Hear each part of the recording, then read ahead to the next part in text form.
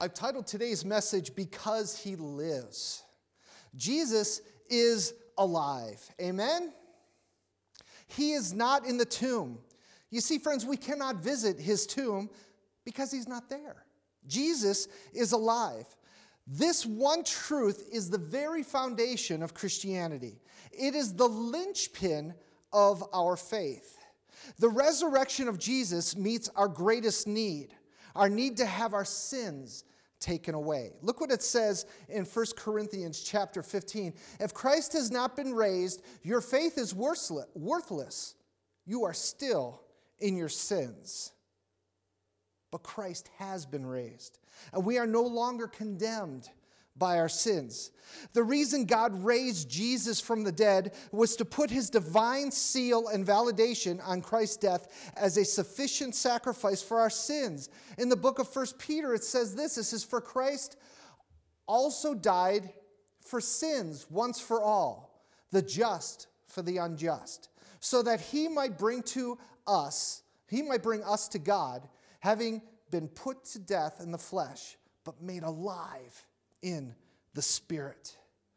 God raised him from the dead on the third day to show that his death had been an awesome success. The debt had been paid, the penalty had been accepted, and the curse had been lifted. Jesus Christ had done for us the work that we could never do for ourselves. He took away our sin, and he made us right with God. Jesus is alive.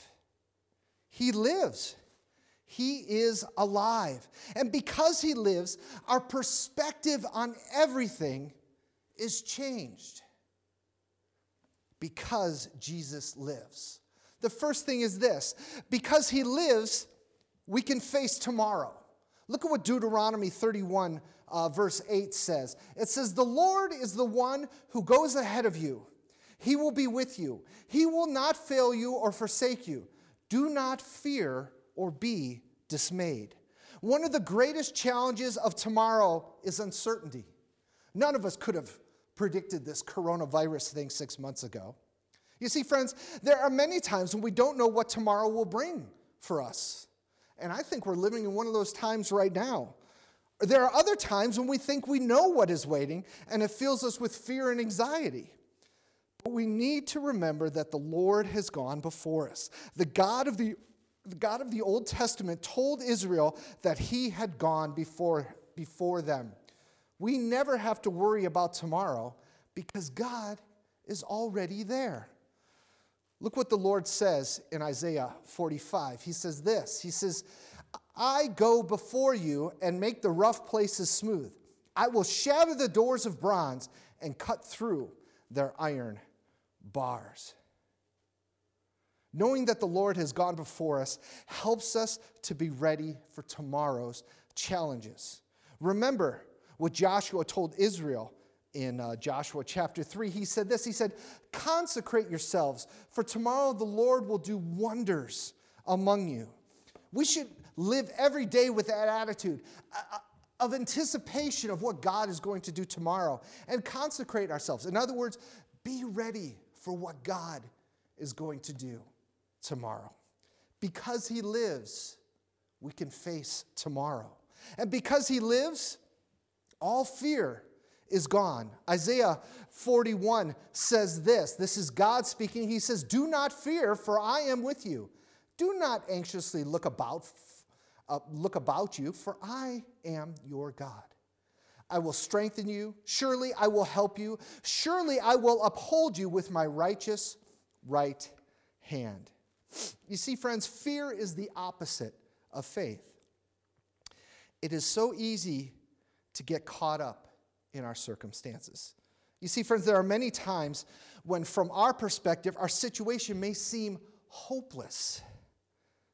But remembering what God did for us in the past is one of the greatest things that will help us to trust him in confusing and anxious times. There are many times where we say, gosh, I just don't know how this is going to turn out.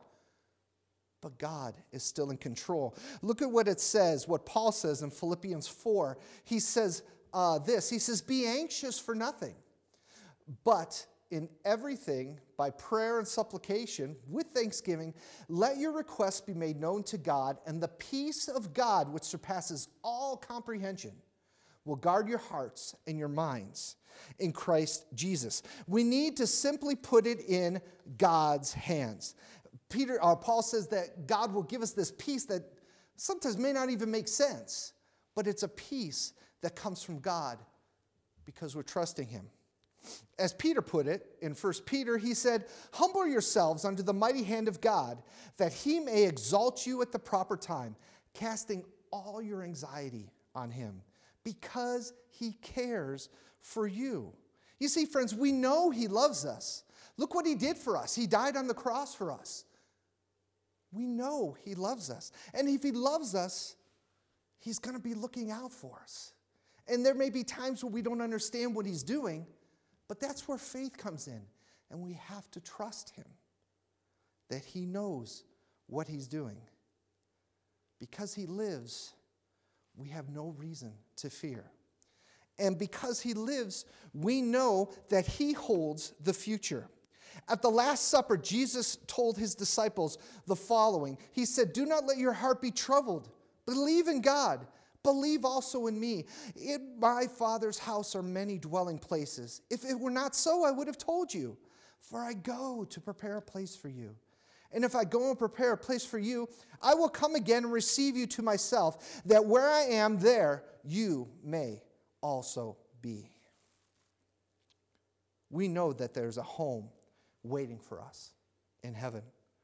The resurrection of Jesus Christ gives us hope. Eternal hope. Not, I hope something good, but hope because we know what's going to happen. Look what Paul said in Colossians. He said this. He said, "God willed to make known what is the riches of the glory of this mystery among the Gentiles, which is Christ in you, the hope of glory." Christ in you, the hope of glory.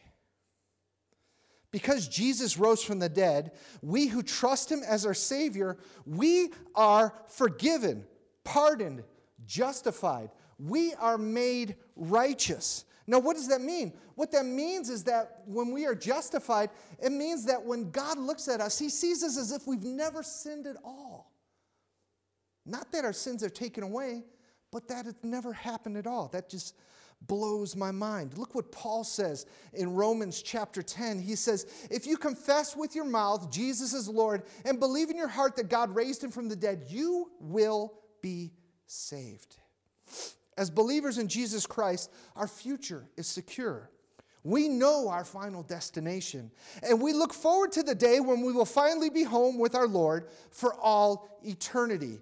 Revelation 21 gives us a glimpse of our final home, and it says this: "He will wipe away every tear from their eyes, and there will no longer be any death. There will no longer be any mourning or crying or pain." Sounds pretty good, doesn't it? I think so. Because he lives, we know he holds our future. And because he lives, life is worth living. Look at what Jesus said in John 10:10. He said this. He said, "I came that they may have life and have it abundantly." You see, friends, the greatest life we could ever live is a life in Jesus Christ. Because through Christ, we can live the life which he intended for us. And he's a heck of a lot smarter than we are. A life which honors him, a life which brings him glory, a life filled with joy and peace and hope, a life lived through his strength and not our own. Paul said this in Philippians 4. He said, "I can do all things through him who strengthens me." We can live a life with the greatest purpose through God's strength. And because of Jesus' sacrifice, we owe him everything. And because he rose from the dead, we know that he has defeated death and that sin has no power over us. 1 Corinthians 15 says this: "O death, where is your victory? O death, where is your sting? The sting of death is sin, and the power of sin is the law. But thanks be to God who gives us the victory through our Lord Jesus Christ. Therefore, my beloved brethren, be steadfast, immovable, always abounding in the work of the Lord, knowing that your toil is not in vain in the Lord. What an awesome verse. This is why Paul could say this in Galatians. He says, I have been crucified with Christ, and it is no longer I who live, but Christ lives in me. And the life which I now live in the flesh, I live by faith in the Son of God, who loved me and gave himself up for me.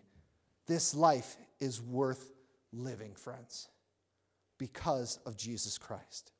I leave you with this blessing this morning found in Hebrews chapter 13. And now may the God of peace, who brought again from the dead our Lord Jesus, equip you with all you need for doing his will.